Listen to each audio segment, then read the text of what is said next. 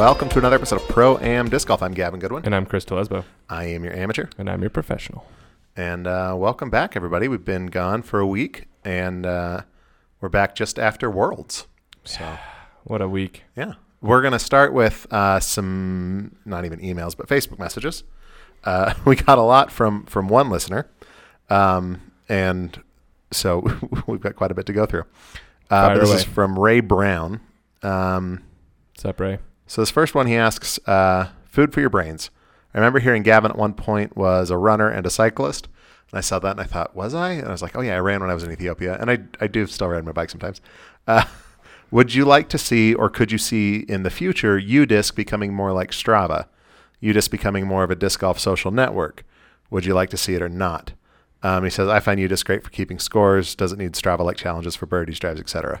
He's asking our thoughts on that. I have strong opinions on that, but what do you think? I have no idea what Strava is. Okay, so Strava is it's an app that you can put on your phone or device, whatever. They probably have like ones for smartwatches. I have an Apple Watch, so everything syncs with my phone. But I signed up for it. Well, I won't give my experience because I'll give that. Basically, it's like social network for activities. So you can post like, this is the run that you went on, and I think it will even show like the course and the time. Okay. And so other people can like join in, and you can be challenged by other people. And I think there's even a way to like meet up with other people. Like say, cool. I'd like to go on a run at this time, or a bike ride, or a, whatever. Cool. And so I think those are all functionalities of it. Okay. So that's basically what it is. So just a social media platform that includes disc golf scoring. Yes. Okay. I mean, I could get behind that. I think with the new UDisc, where you can track fairways and putts and all the fun statistics that you see on tour stuff, I think that is almost like the highlight of the social network part, because you have so many platforms you connect with your friends anyway. So I think it'd be cool. I don't think it's necessary. Yeah. Because UDisc tracks all that fun stuff, and you can just hit share to Facebook anyway. But that's where I am with what it. You got? So I signed up for Strava, and this was, I think I was just looking for like a GPS tracker so I could like track hikes. So you could draw the pretty pictures. Yeah. And, just see like how many miles I got on a hike, or, what I was doing.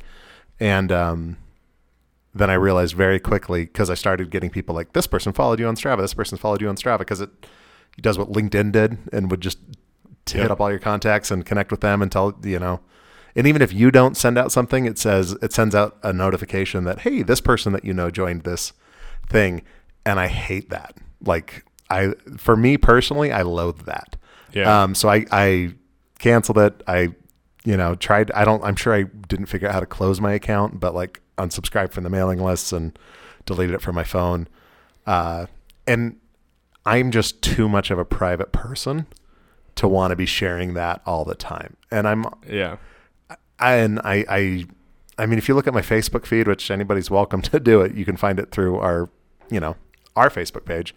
It's mostly pictures of like my kids and things that are fun that are going on, but I just can't stand the like constant update of what's going on in your life. Mm-hmm. Other people doing it, I don't really have a problem with them doing it, but for me, I just have zero interest in sharing every time I go for a hike out with the community. And I think UDisc is an amazing app. Like I love UDisc so much. It's made playing at courses that I've never played before feasible. And sometimes it's still a little confusing, but it's so helpful, and it's fantastic. I think it's great. Mm-hmm. There's limitations to it, of course, but I think those guys are doing a fantastic job with what they're doing. Mm-hmm. And I love that you can share scores. Like if I've shared rounds with you, I think I've shared them with other people before. Mm-hmm. And I like that option that you can choose to do that. And it's integrated so well. It makes it super easy. I don't feel like I want to sign up for another social network, if that makes sense. Yeah. That'd kind of be my short version too, it'd be cool. Yeah. And if I was getting emails all the time from UDisc saying like, Joe McGillicuddy just joined UDisc, follow him. And, join, just hits all the time saying like, do this other thing from UDisc. It would drive me nuts. And I'm a paying subscribing member of UDisc because it's incredible. It's like what, $5 a year or something. Yeah. It's incredibly reasonable for what you get. But honestly, without even paying, the app's incredibly functional. No kidding. So support UDisc, but for me personally, I don't want to see it turn into a social network. Yeah. It made me think of that episode of The Office when whatever season that was where Ryan became an executive at Dunder Mifflin. Did you ever watch The Office?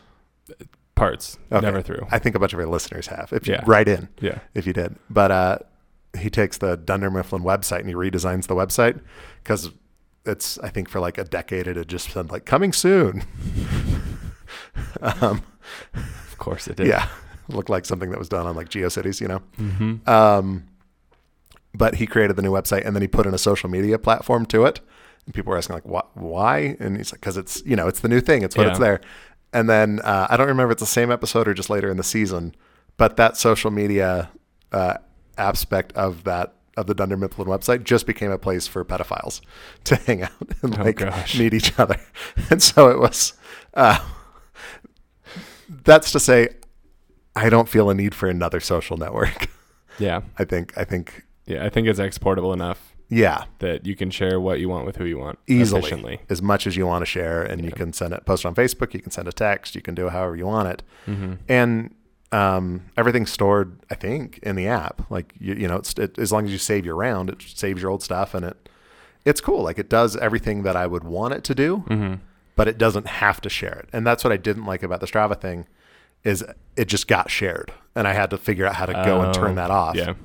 And I can remember if I figured that out or not, but I don't know. It just bothered me doing that. Like, yeah. I will post a picture like, hey, we're at this public pool with my kids. Like, it's not the privacy thing about like security. Not everything needs to be shared. Yeah, there you go. Not with like strangers, you know, or people that there's friends and there's Facebook friends.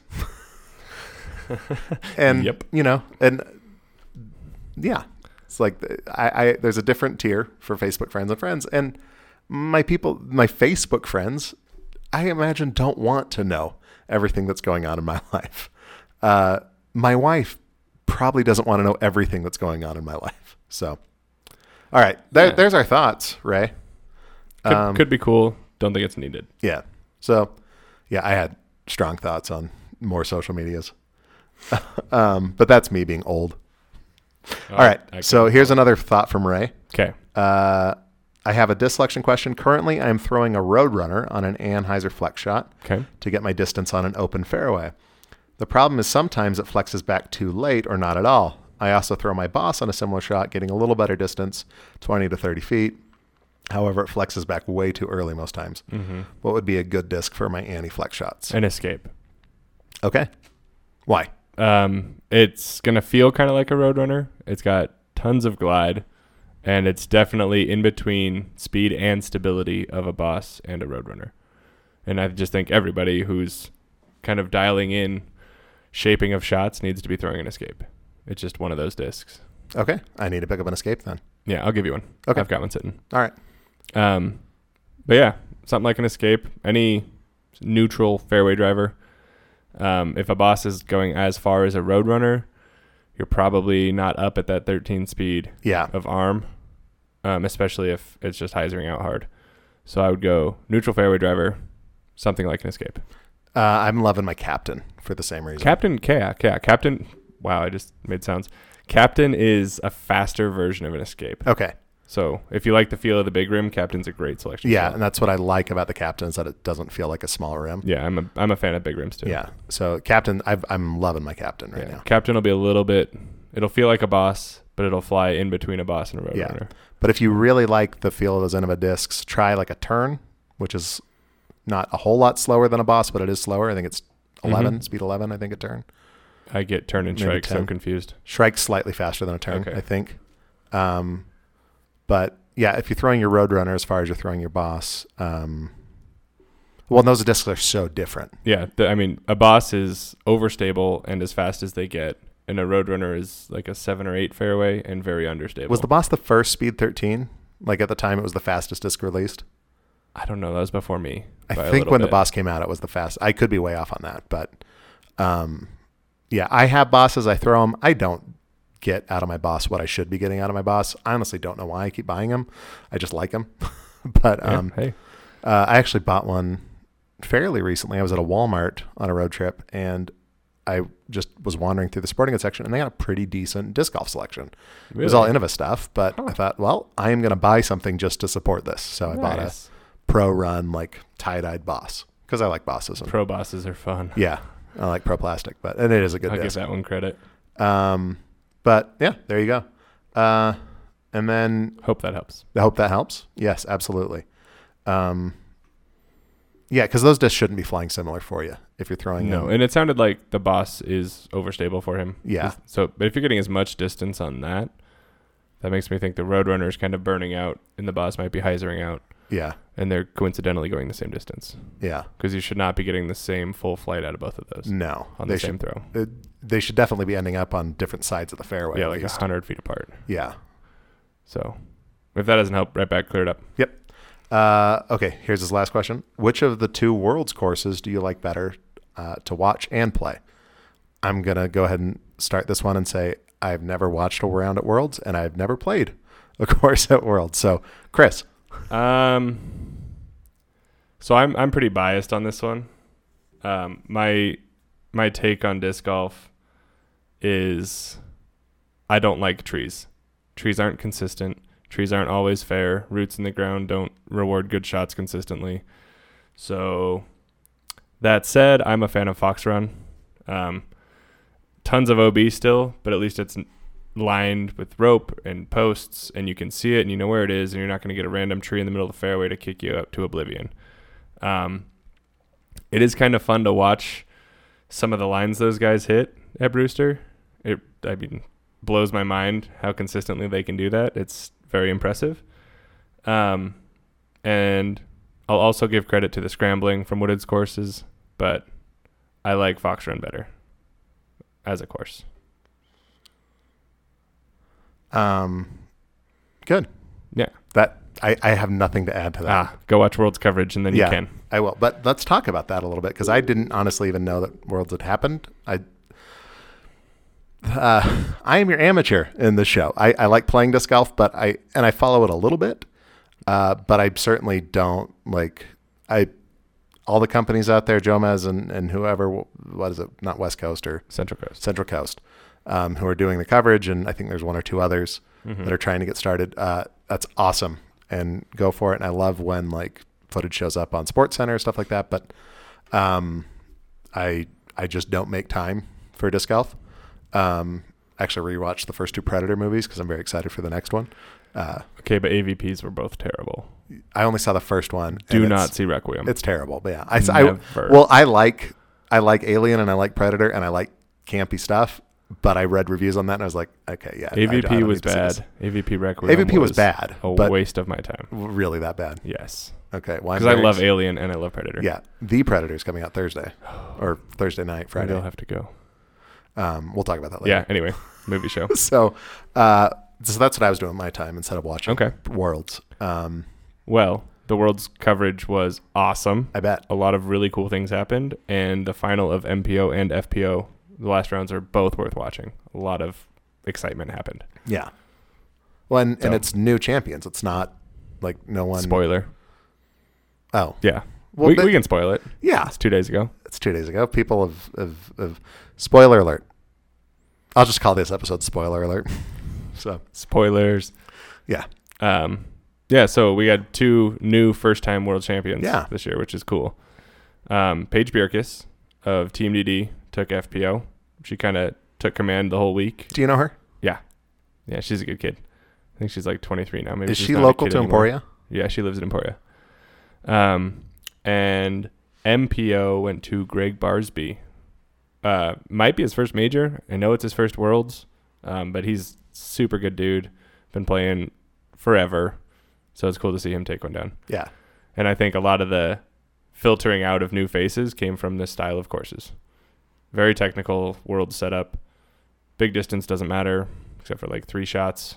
So it's a very technical course. Yeah, if you look at the leaderboard, you'll kind of see some new names up there, which is awesome. Well, yeah, and that's kind of what we talked about that a couple of weeks ago, that, you know, it plays to different strengths and it balances out. I didn't realize that Worlds was the type of tournament that it is. I thought it was the type of thing you had to qualify for instead of being almost an open. I guess it is an Open. Yeah, if pretty there's much. still space left.